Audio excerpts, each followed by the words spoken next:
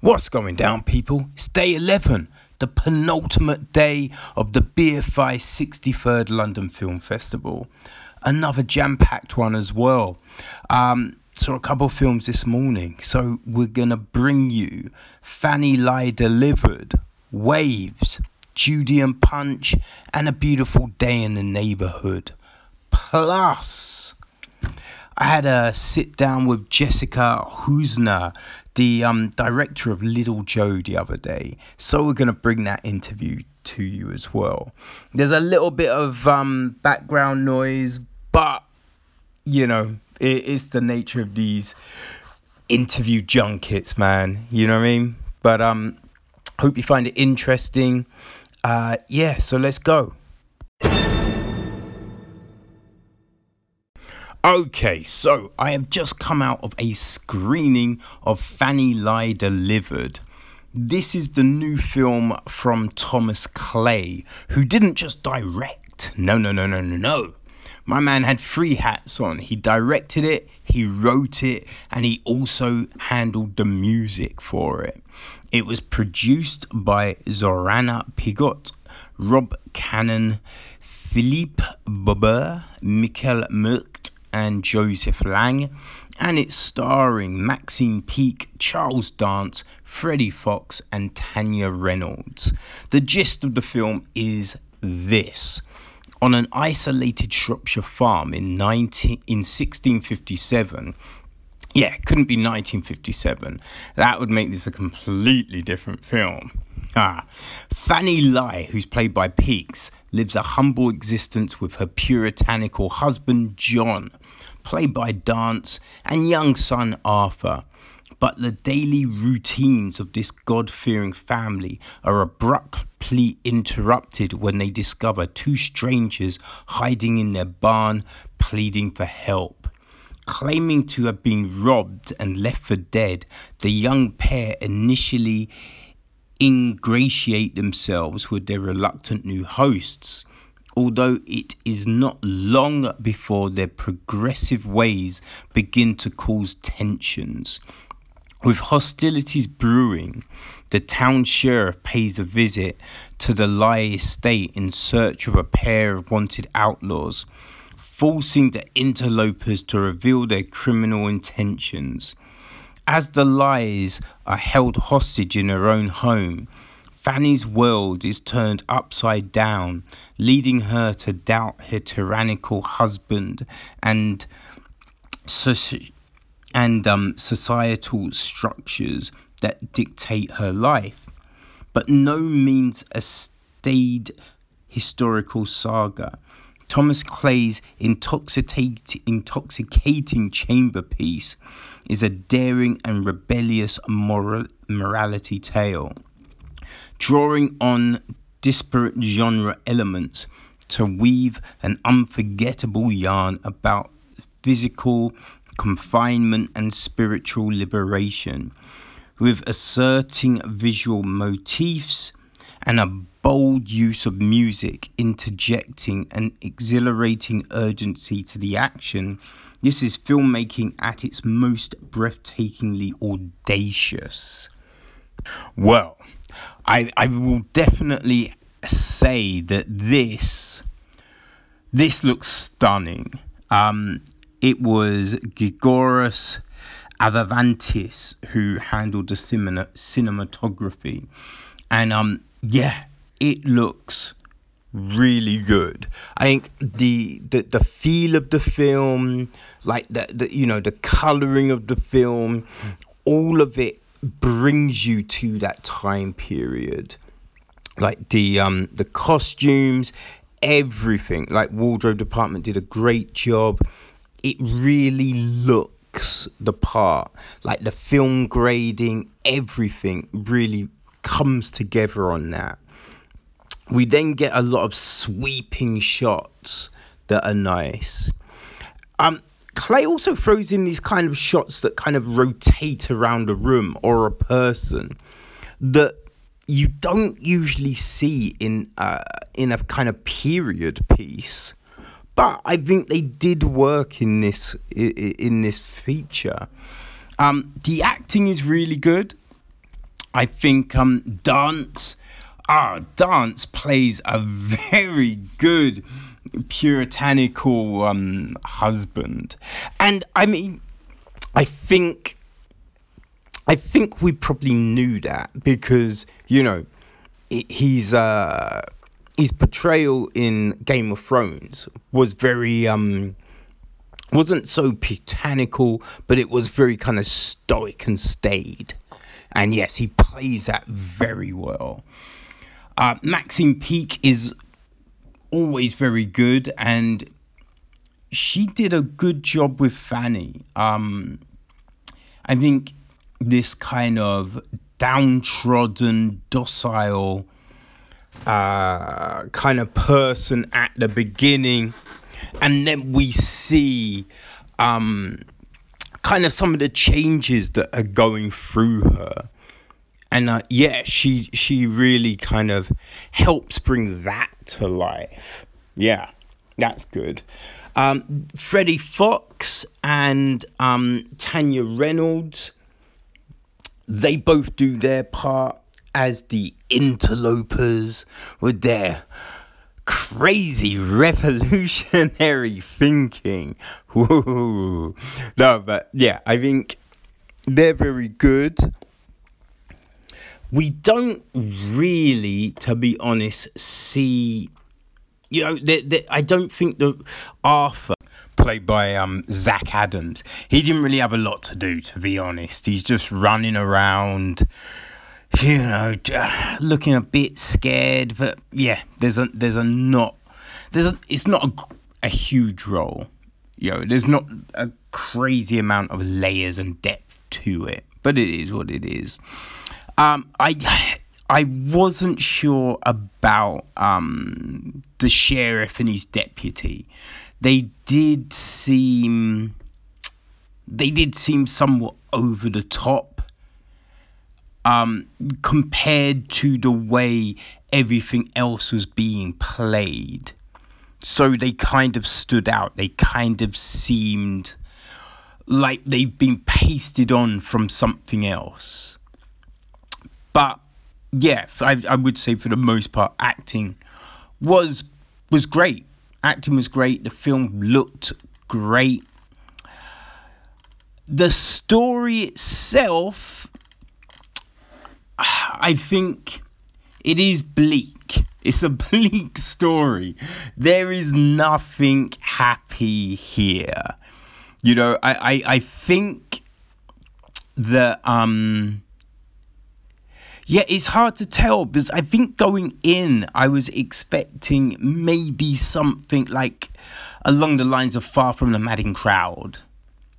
Something like that. Yeah, that's not this. That definitely isn't this. This is it's very bleak. It's very kind of stoic. But I think you definitely get a sense of discovery. Fanny, she, as I mentioned, like, she's very kind of downtrodden. She's very repressed. Like, she doesn't believe really in the way her husband thinks, but she's going along with it because, she's the wife. That's what you do. But as the film goes on, certain events happen, and you can tell that she has this liberation moment, where she's like, oh, I didn't realize that was a thing, oh, okay.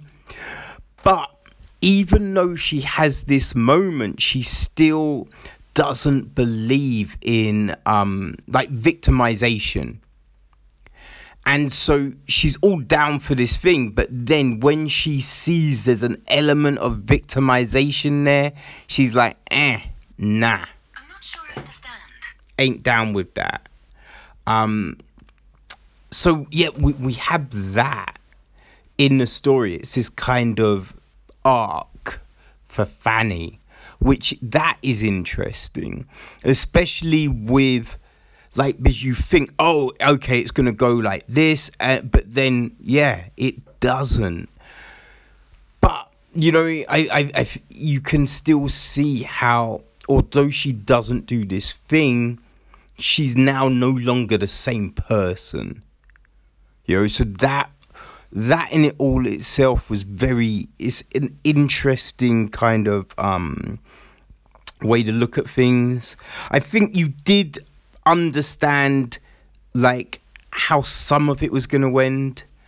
Like I think it was kind of a given that a certain showdown was going to happen.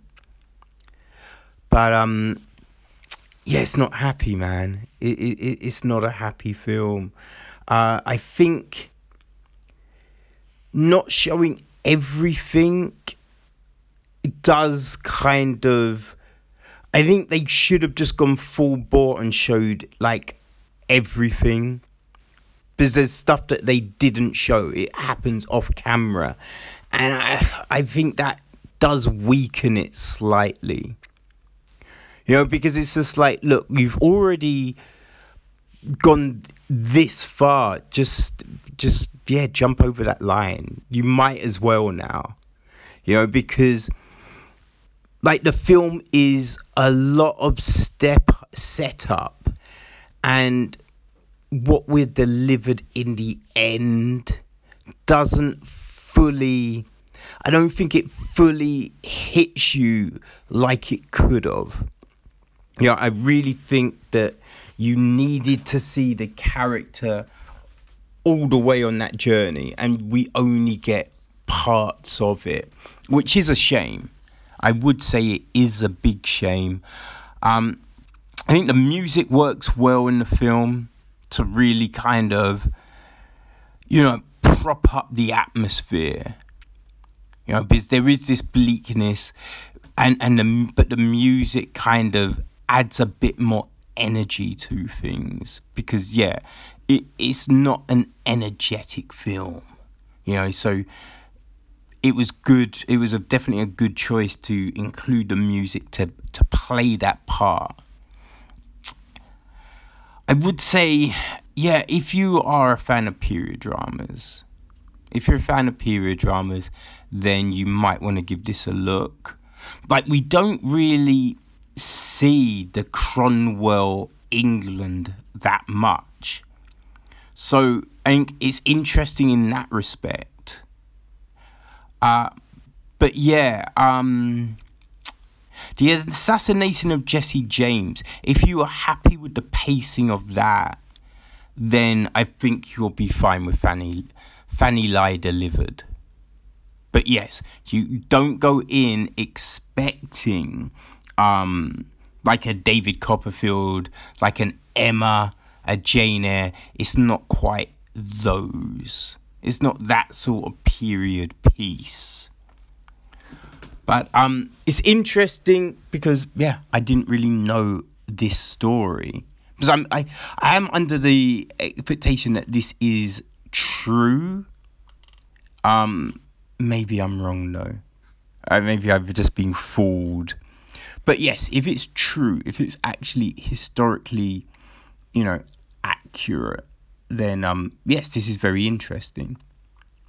But you know, the performances are really good, everything like that. So far, there's not a release date for the UK, but I guess, look, if you follow Maxine Peake, the film Twitter, you might see some of that information appear. Okay, so that's Fanny Lie Delivered, new film from Thomas Clay, starring Maxine Peake, Charles Dance, Freddie Fox, and Tanya Reynolds. It's 110 minutes.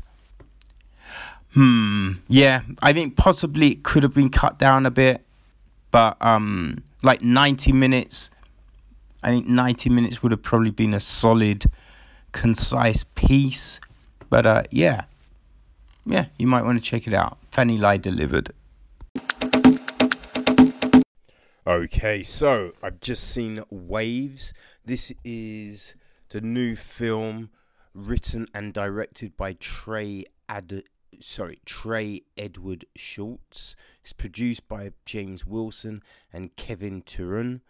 And it's starring Kelvin Harrison Jr., Lucas Hedges, Taylor Russell.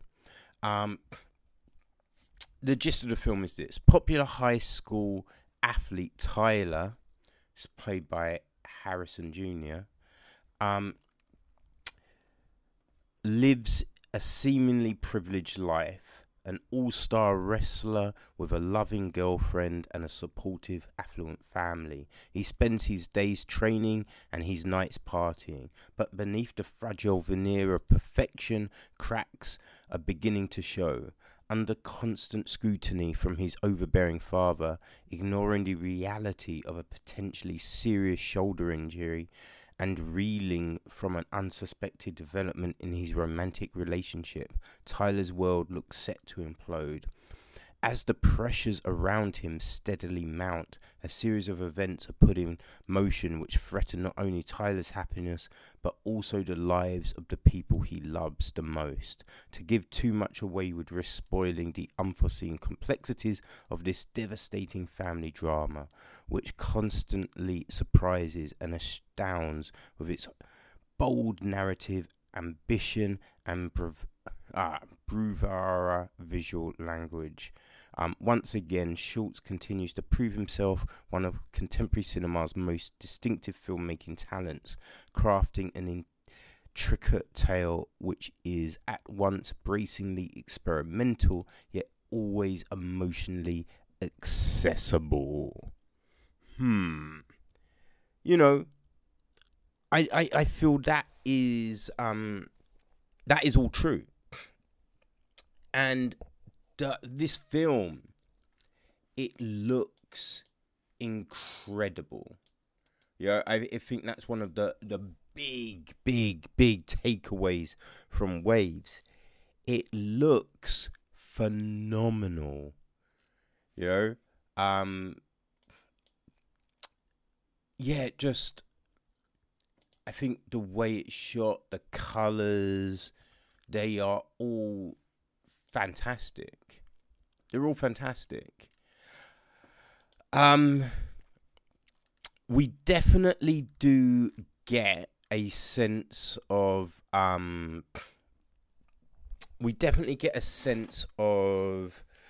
situation with the father. And I feel it's probably stuff that we've seen in this type of film. Then we get the partying and everything like that. So I believe, like, the beginning of this film, it comes off a bit like a frat movie. You know what I mean? Something of that kind. But just with this really slick production. I mean, it looks so crisp. Real nice cinematography. All of that. And, of course, like, the soundtrack is great.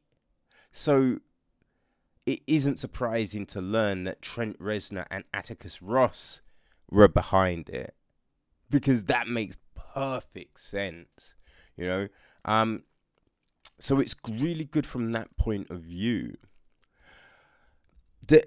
I think a problem with this, though, is it really comes off as two films put together. And it doesn't... I think it doesn't build up the characters enough. So it's hard to really care about the things that happen with Tyler. Like, we see Tyler a lot. You know, the first, I don't know, I'd probably say the first hour is probably devoted to Tyler. And he's boom, center stage. Like it's all about Tyler in that first part of this film. And so we get a lot of him, you know, and I think that is a little detrimental to then the second half of the film, because although we see them, yeah, obviously we see them, you know, I mean, for the most part, all of them are around at the beginning, but we just don't know them. So it then brings the thing, how do we care? How do we care? Like, Taylor Russell, you know, she's great. I think the way she shows emotion and her acting is really good. But we don't know her enough to fully care. And it takes a lot for us to really become invested in her character. So and that's the big thing with Tyler. We see Tyler. He's all over the first half of the film. We know certain things. We know he's a wrestler. We know he's working very hard. We know that he's got a girlfriend. We know that his dad is pushing him really hard to be the best wrestler, to be the best person he can be. You know? We know this. We know he likes to party. But that's all we know. We don't know anything else. You know? So it's like, towards the end of the first half of the film, he has an argument with his mum, and certain things come out in that argument we just don't know. So it's just a bit like, oh, interesting. That seems a revelation. I did not know any of that, and that's problematic, because the full impact of certain things, it's just stuff we then see. It's hard to really fully impact. I mean, the biggest thing, the biggest impact was the sound of the impact with the floor. That was the biggest thing, and you're just like, oh. So yeah, that was the biggest shock. Other than that, it was just like, ugh. I mean, I could see where that bit was going, but I didn't really care, to be honest with you. So then we get into the second half of the film, and we're getting a lot of emotion from the characters now, but we just don't know them. We really know nothing. So there's no real empathy. You can understand that the situation isn't great. I mean, it's more than just not great. It's terrible, right? No, like the people left behind, you can understand that, yo, this is not a good place to be in, and they are going through the ringer. They must be feeling shit. Understand that, but there's just nothing else. There's just nothing else, and that's a big shame, I feel. It's very weird as well. So the film's called Waves, but it just doesn't have the depth that I would have hoped and I would have liked.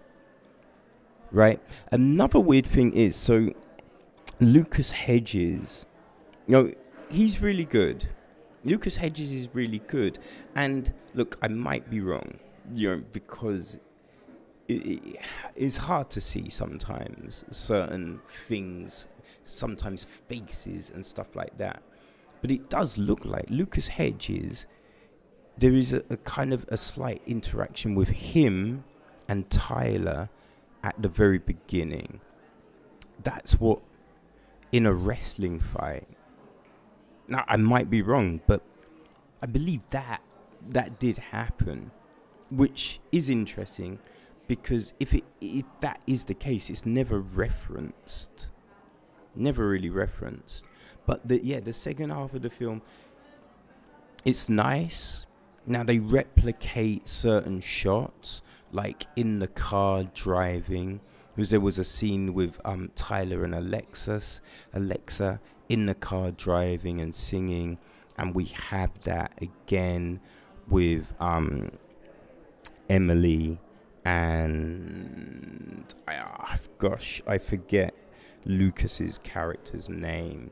But yeah, we get a similar scene, and then everything that goes, with Lucas, with his dad, and all of that, it's emotional, obviously. But yeah, like we haven't seen enough. We don't know enough about them for it to be a real impact on us. The same with Tyler's dad and his mum, all of that.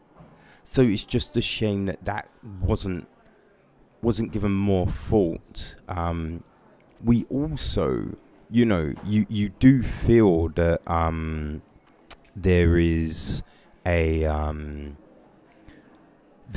just a bit of a disconnect in certain things. Like, yeah, in some sort of in some of the characterizations, it's just like, I think, as I said before, it's well shot. Cinematography is great. It's very slick. But substance-wise, there could be more. There could be more, because these are big topics that are dealt with. Very big topics, very important. And it's just a bit of a shame. It's just a bit of a shame, I would say. But I don't know. Like, what else can you do, right? So the film is 135 minutes, and I did notice it was over 2 hours. I did find myself being a bit restless during this. So it probably could have been shorter. But listen, if you like these actors, then yeah, definitely check the film out, because they do give very good performances, right? Again, as I said, look, the score is great, the cinematography is great. It's a very slick film. So if you are interested in the topics, in the themes, yeah, you might want to check it out. Your next opportunity is, I think it's just Sunday the 13th at 8:30, and that is the View West End. But as always, check the episode details, and all the information will be there, okay? So this is Waves from director and writer Trey Edward Schultz. And it's starring Kelvin Harrison Jr., Lucas Hedges, and Tyler Russell. Okay.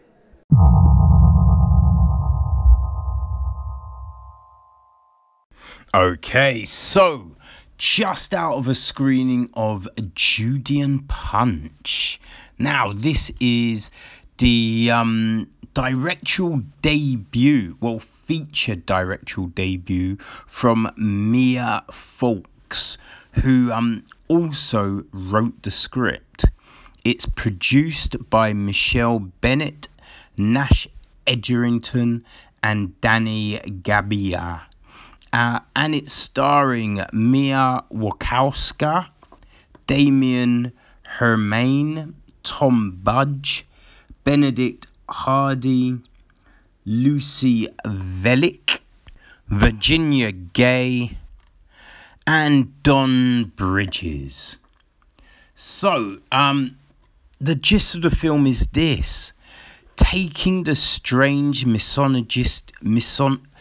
misogynistic 16th century Punch and Judy puppet show as an initial point of departure. Folks creates an origin story of sorts, but one that reimagines what might have happened if Judy decided not to take Punch's incessant battery quite so meekly. In the town of Seaside, husband and wife puppeteers Punch and Judy staged their shows for rowdy, mob-minded locals for whom a great day out is usually the public stoning of a fellow citizen. Inevitably a woman accused of witchcraft or some other spousal crime. With a highly accomplished sense of style and directorial confidence that belies her newness to the craft, Folks creates a vivid, darkly comic fable, part revenge story, part fantasy epic. Damien Hermain, known in Justified, Once Upon a Time in Hollywood, makes a brilliant Punch, dangerously egomaniacal and yet somehow still pitiable. And at the heart of this film about the emergence of a reluctant heroine, Wachowska is a wonderful Judy who belatedly finds out just how powerful she is. Judy and Punch is rousing, inventive, and so much fun. This film, it just looks so good. It really is impressive. It's a real impressive directorial debut from Folks. I have to say that. Great on the atmosphere, just all that kind of feeling and vibe kind of resonates out at you from the screen. The acting is very good. You know, I think Mia and Damon as Punch and Judy are perfectly cast. And Damon especially with this character that's just, he's idolized everywhere he goes. Like the women will drop their baggies if he just blinks at them. Winks, blinks, winks. That's all the same really, isn't it? He's loved. And so you have that side of him. Then there's also the doubt. Was it a good show? Do you think the scouts were out? So you have all this doubt and this bravado. And then when he's drunk and he's being chastised, he's just like... So, and Damon is able to kind of capture all of that. Mia does a great job as, like this really proud puppeteer who's trying to support her husband and do her thing. But then also feels kind of besmirched when she sees him, like, look at other women. And when, he promises not to drink and he's drunk and, she covers that. It's a great film in that regard. I think the tone of the film is kind of captured well. So you've got just really good cinematography. Yes. From Stefan Dusico, who, just kind of is able to get all that, like, these great shots, just sort of like everything that's going on, all the crowds that have come out, and just all of this, just some of the nice angles that are chosen. Yeah, it's great. It is really enjoyable from that point of view. I think the story isn't bad.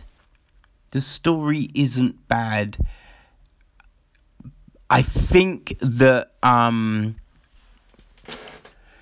as it develops, because it is like it's really interesting. It's got this, this kind of concept of the Punch and Judy and all of that, and so it gets to a point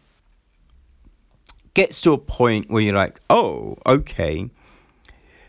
And then you know what I mean, we get this last act that works. It definitely works. But then the film ends.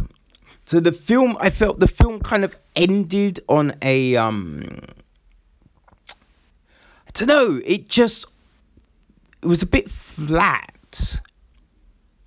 It was a bit of a flat ending. And so it kind of felt like we had all of this build up, all of this, revving of a story. And you're expecting, okay, so then oh, it's done? Oh, okay. And I think that was a bit disappointing because, we just wanted a bit more. Like, there's an image that's around of, like, Judy on a horse. And I think that's towards the very end of the film. And we're kind of expecting now for this thing to happen. This breakwater to sweep across things. But it doesn't. And that's a bit of a shame, because it just let things fizzle. It's like when, your friends have gone, oh, I've got this huge firework. It's meant to be incredible. So, like, it's like the build up for it, the setup. You light it and it's just like, it's going to be incredible. And it goes up and, like, it bangs and all. But it's just a bit like, it's not really any better than a rocket. And so that's the thing. It's just like, it was just a shame the way it finished. I did like, though, the fact that the film didn't shy away from the violence. I think that would have been a very easy thing to do. To, go, look. We're not showing this. We're only taking it this far. But no, it didn't shy away from anything. It showed everything. And I thought that was good. But, I just wish the end. Like, music worked with the film. I think that was a good kind of way to rev up some of the scenes and everything like that. So that was great. But just a bit of a shame on that ending. But we can't have everything, I guess. I would say if you are I don't know, like if you just like fantasy films, it kind of had a bit of a what's that? The Claire Danes film, The Shooting Star, based on a Neil Gaiman book. Oh my gosh, Stardust. Yes, it had a bit of a Stardust feel to it, I feel. So yeah, if you're a fan of like that, if you're a fan of like just that fantasy genre, you like something that has a bit of a new twist on it, then I think this will be your type of film. You will be able to see it tomorrow, Sunday the 13th of October at 2:00. And it's playing at the Odeon Lux, Leicester Square. So yeah, tomorrow's the last day of the festival, people. So yeah, that if you want to see it now, that's your last chance. But It is on general release from the 15th of November. So, yes, you can see it then. So, yeah, there is that.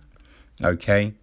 But, yeah, that's Punch and Judy for you people. Yep. Maya Fawkes directed and wrote, starring Mia Wachowski, Damien Herman, Tom Budge, Benedict Hardy, Lucy Wilk, and it's 105 minutes, which timing wise I think it works. Yeah, I do think it worked. So it's just a shame you can add on a bit more and finish well, but it is what it is. All right, so that's Judy and Punch. Okay, so just out of a screening of the new film, A Beautiful Day in the Neighborhood. This is from director Marielle Heller. It's produced by Yuri Henley, Peter Seraf, Mark Turtletube, and Lee Halser. It's written by Mitch Fitzman-Blue and Noah Harpster, and it's starring Tom Hanks, Matthew Rhys, Susan Kelechi Watson, Chris Cooper, Enrico Colantoni, Wendy McLeany, and Christine Latty. And the gist of the film is this. It's hard to overstate the impact Fred Rogers had on American culture. For 3 decades, he enchanted generations of children with his television show, Mr. Rogers' Neighborhood. Gently paced, the show was a safe haven where Rogers entertained but also tackled problems that his young viewers might have to face as they grow up. His motto was, if you can mention it, you can manage it. An excellent Matthew Rhys, playing magazine writer Lloyd Vogel, is commissioned to write an article on the presenter. He regards Rogers as a monolith of an unfashionable past, a relic whose style and ideas are outdated, who is also deeply suspicious. Could anyone really be so good, so kind? But on spending more time with Rogers, Vogel begins to question his own misanthropic outlook. As a Hollywood star admired for his integrity, he's Toy Story's Woody after all. Tom Hanks is perfect as Rogers. A clever script from Mitch Fitzman-Blue and Noah Harpster, and ingenious direction from Heller also ensured that you don't need to know who Rogers was for this film to work its magic.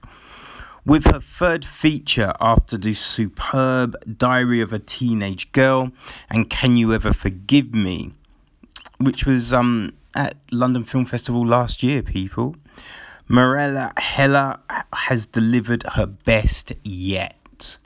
Now, this is based on a magazine article called Can You Say Hero by Tom Yongd, who Vogel is based on. As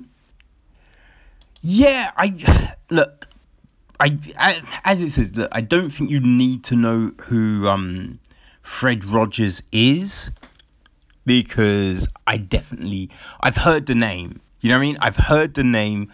I've never seen the Neighborhood show.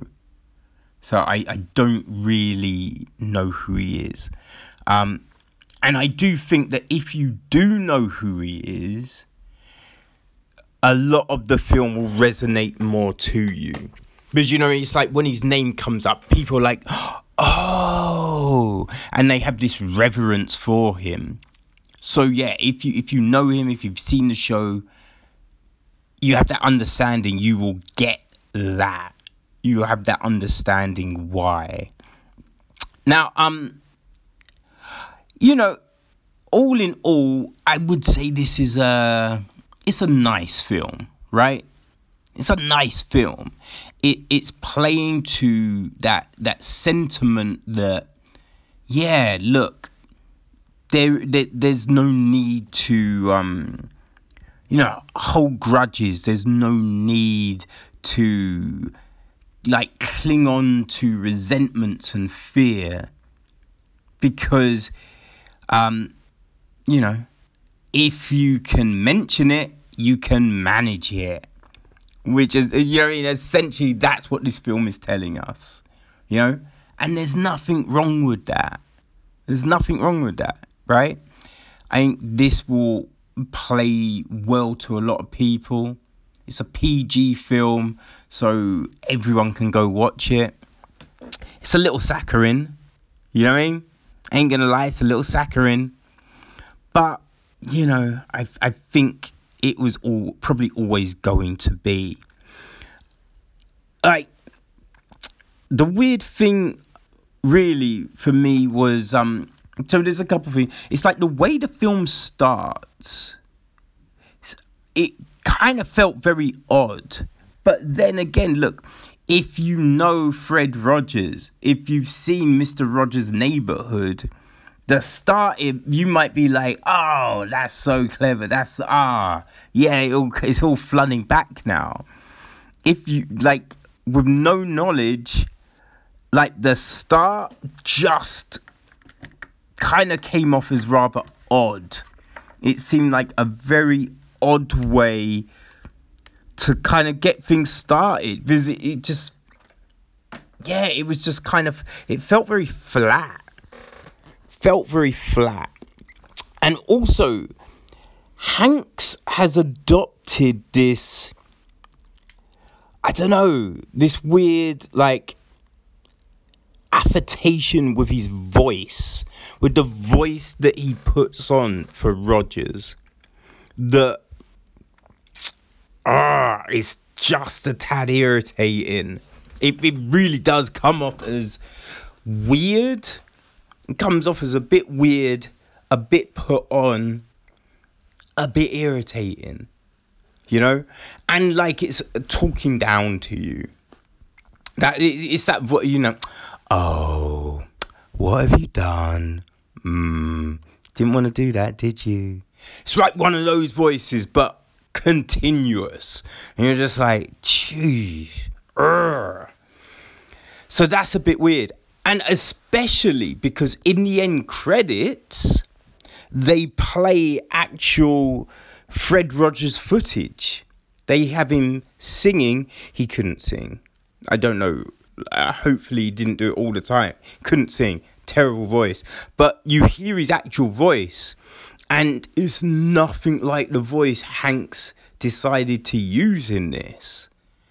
And that seems a bit weird. You know what I mean? I just think, the voice was a weird choice.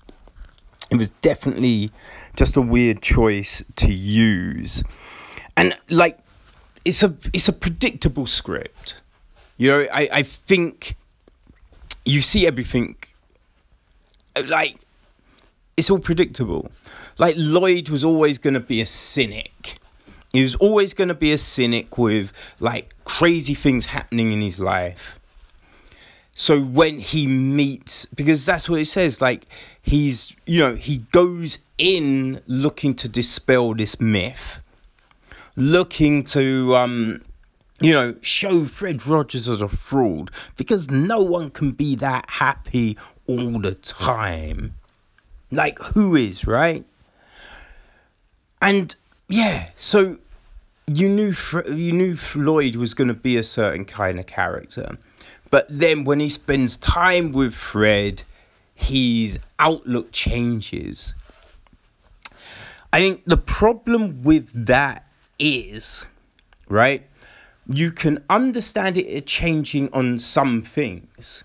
So certain things you can be like, okay, right, that makes sense. And especially when you kind of get some of the backstory on some of this stuff.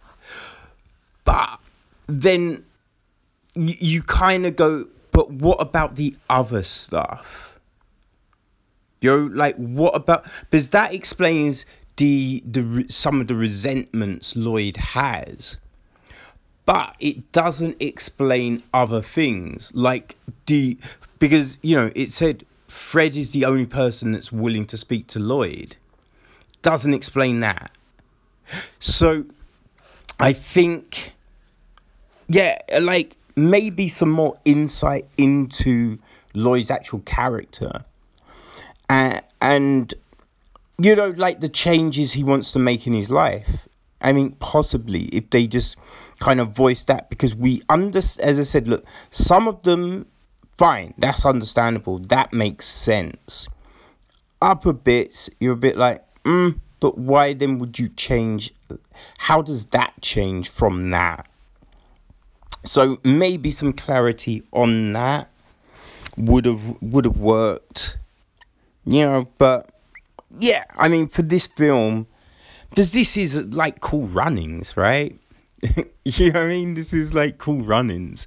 That was a certain type of film. It was saccharine. You knew what was happening. But there was it wanted to get off this clear message. This film wants to get off this clear message. An interesting thing I thought in this was the fact that when showing, I think it was mainly travel. So it's really like, I've got to go to Pittsburgh. So getting on a plane or getting, like, moving from one place to the other, they depicted it with this kind of, I think it was clay animation. I think it was that. It wasn't CGI. It wasn't, I think it must have been, I think the only thing it could have been was claymation. So yeah, I thought that was an interesting addition. I'm wondering the choice for that. Like, I didn't hate it. It was interesting. I don't know what I really think of it. Like, I don't hate it. It wasn't like, that's amazing, but it was interesting. So yeah, I wonder of how that got included. But I do think a lot of the acting was good. Like Matthew Rhys, he was good as Lloyd. Then we've got Susan Kelechi Watson is really good as Andrea, who is meant to be based on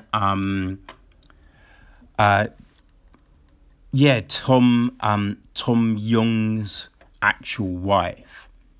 So like that, they played their roles really well.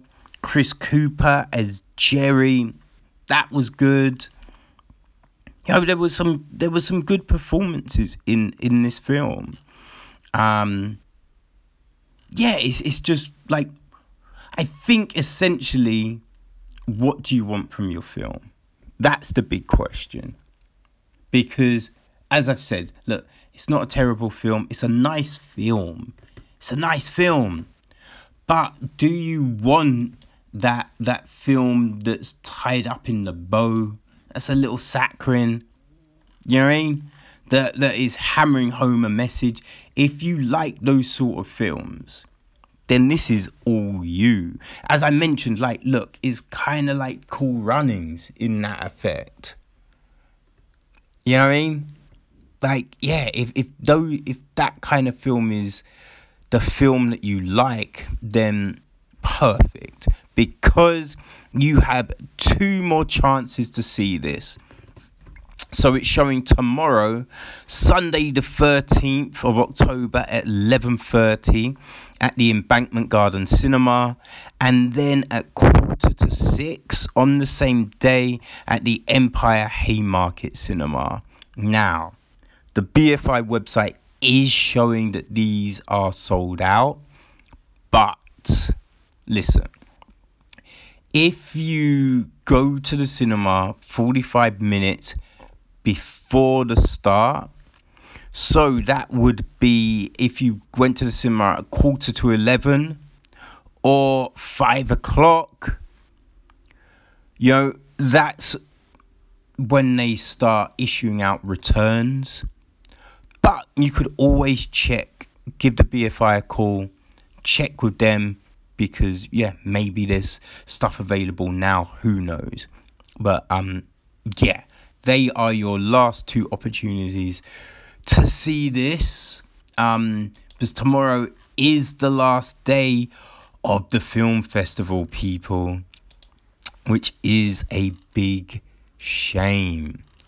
But look, you can also, if you can't make those dates, right, in the States and Canada, it will be released in cinemas Thanksgiving, the 22nd of November. In the UK, Ireland, it will be here on the 6th of December.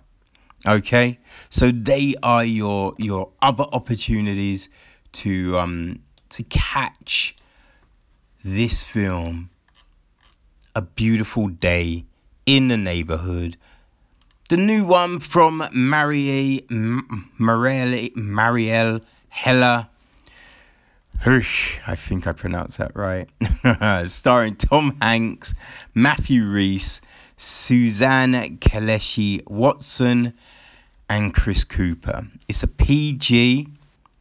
Also, people, it's 107 minutes. So it's not crazy on the time.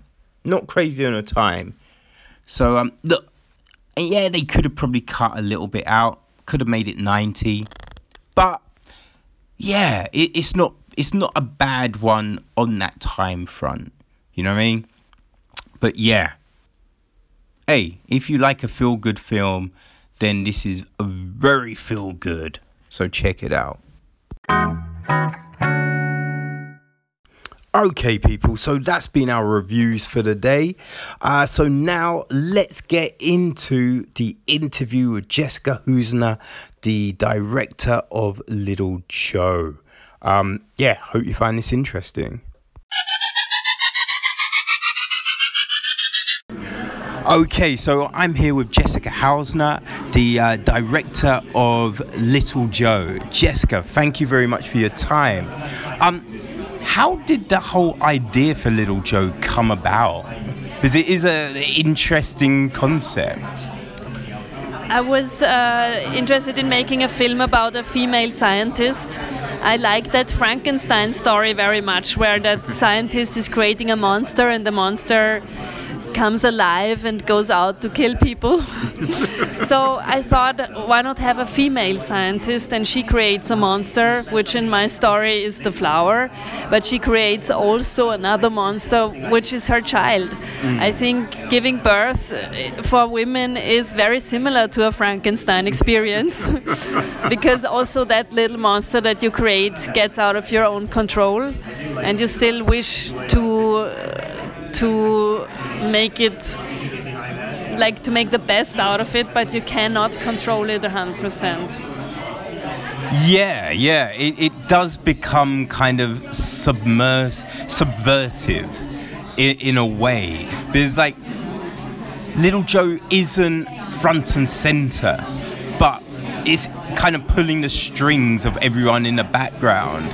Was that always the case, or was there a point where like the flower had a more prominent kind of role in the film? No, I mean the script changed, of course, throughout the process of writing it, but that has always been the initial idea, that it's actually a story about a mother and her sons, and she has two of them, and she is if you want, a little bit torn between the love for a child and the love for her profession.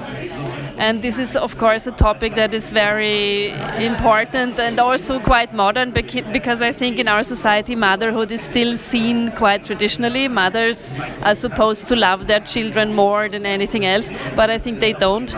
I think mothers are just like fathers. They do love their children, but they also love other things, like, for example, their professions. and I find it highly important to point that out.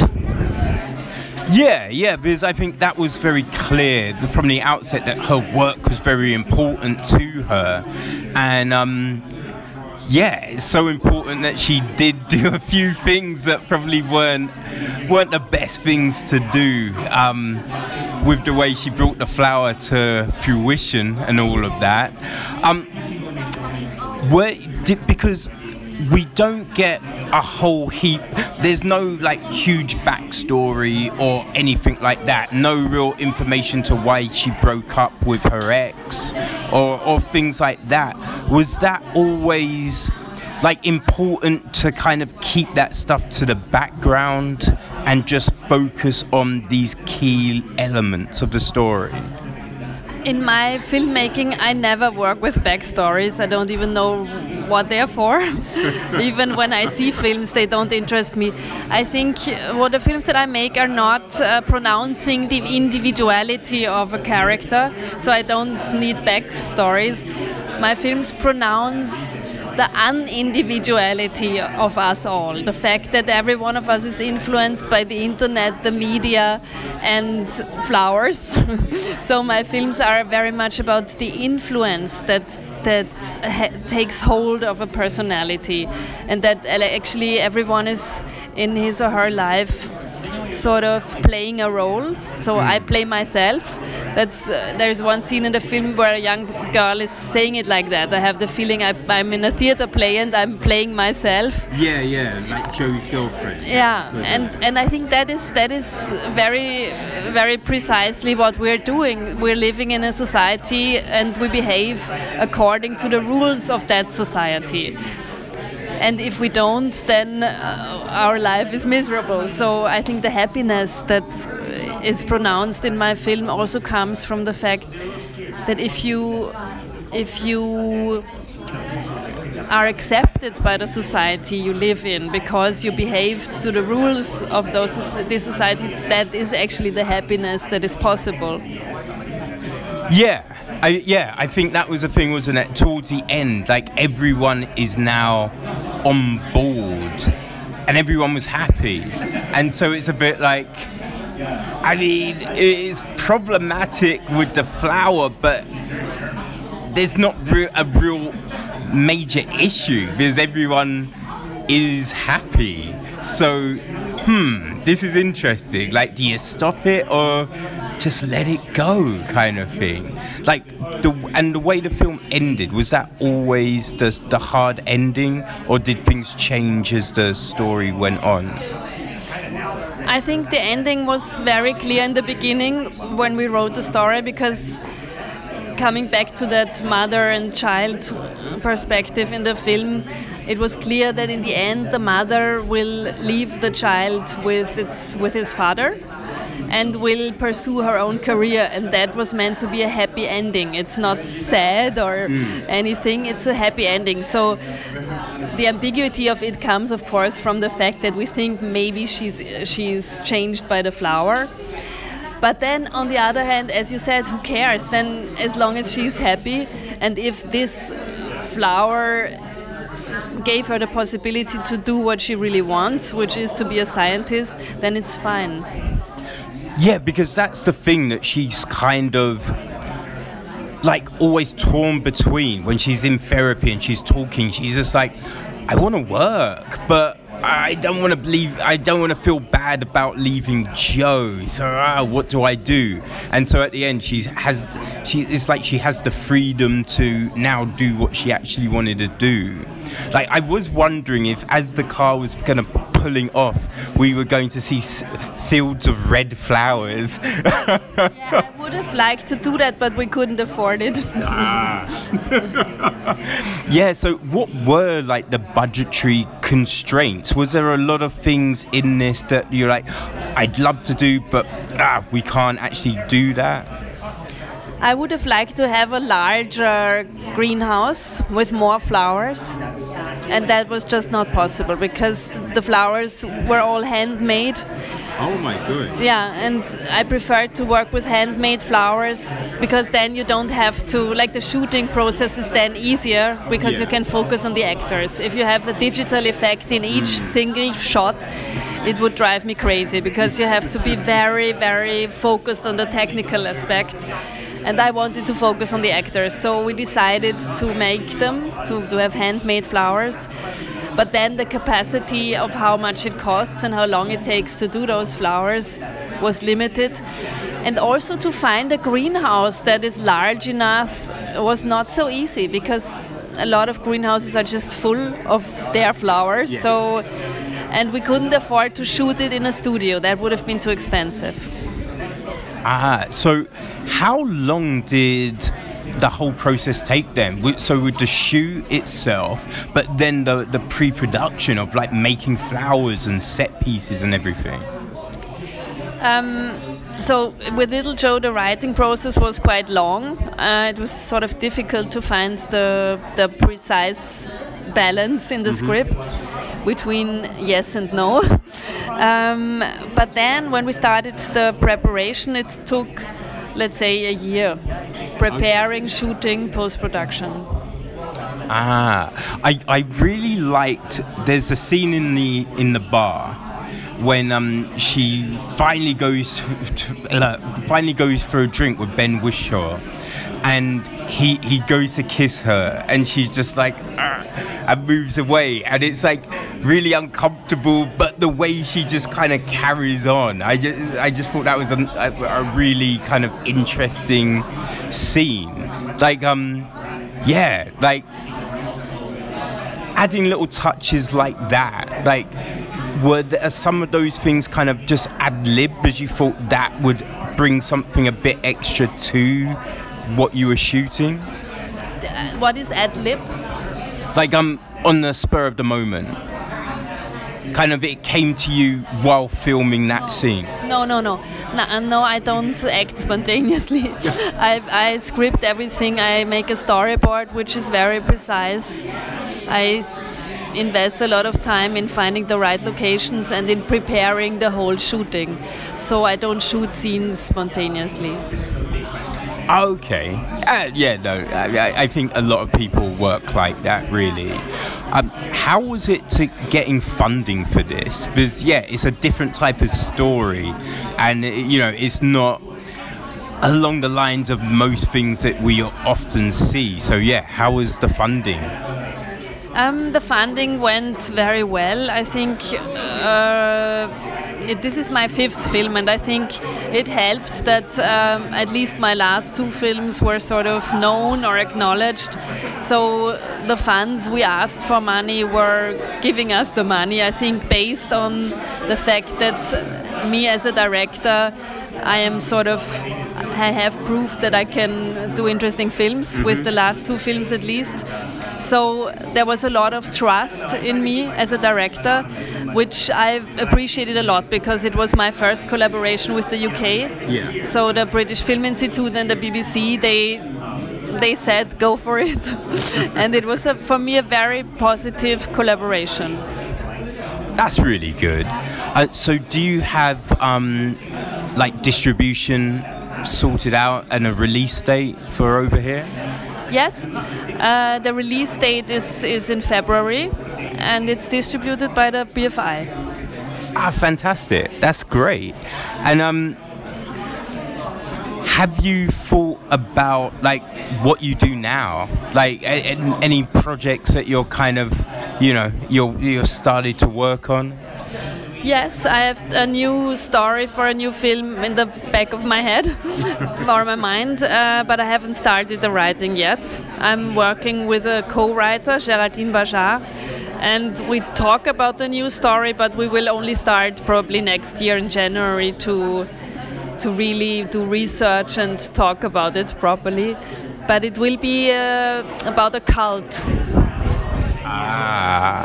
And when you are planning out a film,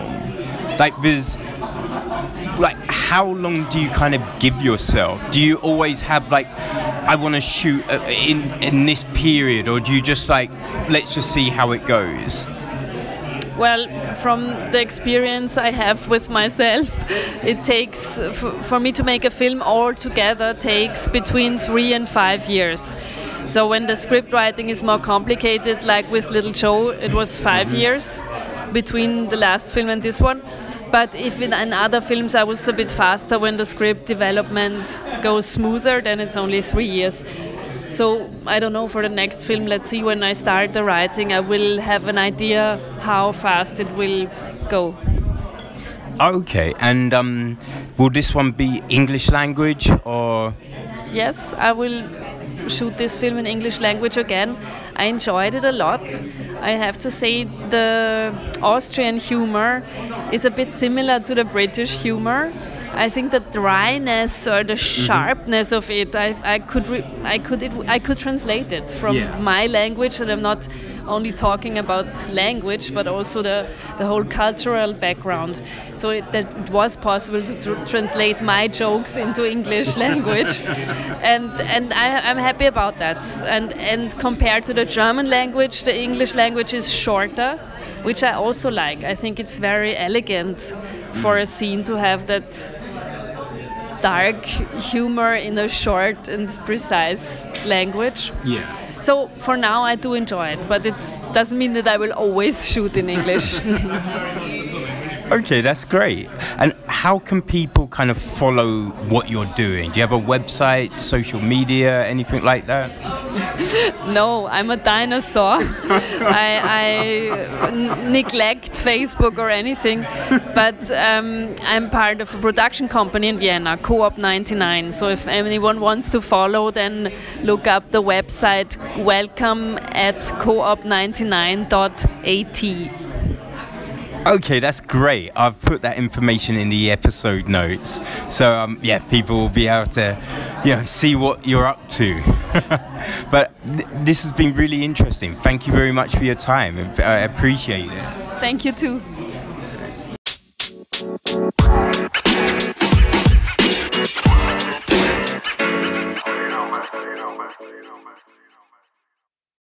Well, that is another episode. Man, yeah, it's been a crazy time, people, and it's nearly at a close. But we've got one more day, so remember to check out all the reviews so you can go see some films tomorrow. All the links, release date information, schedules, all of that will be in the episode details. So remember to take that a look. Yeah, we'll be back tomorrow, people. So there's definitely one review and one interview. That's for sure. But I think there might be 2 reviews. We'll see what happens. But yeah, people, we'll check you out tomorrow, the 13th. All right? Peace.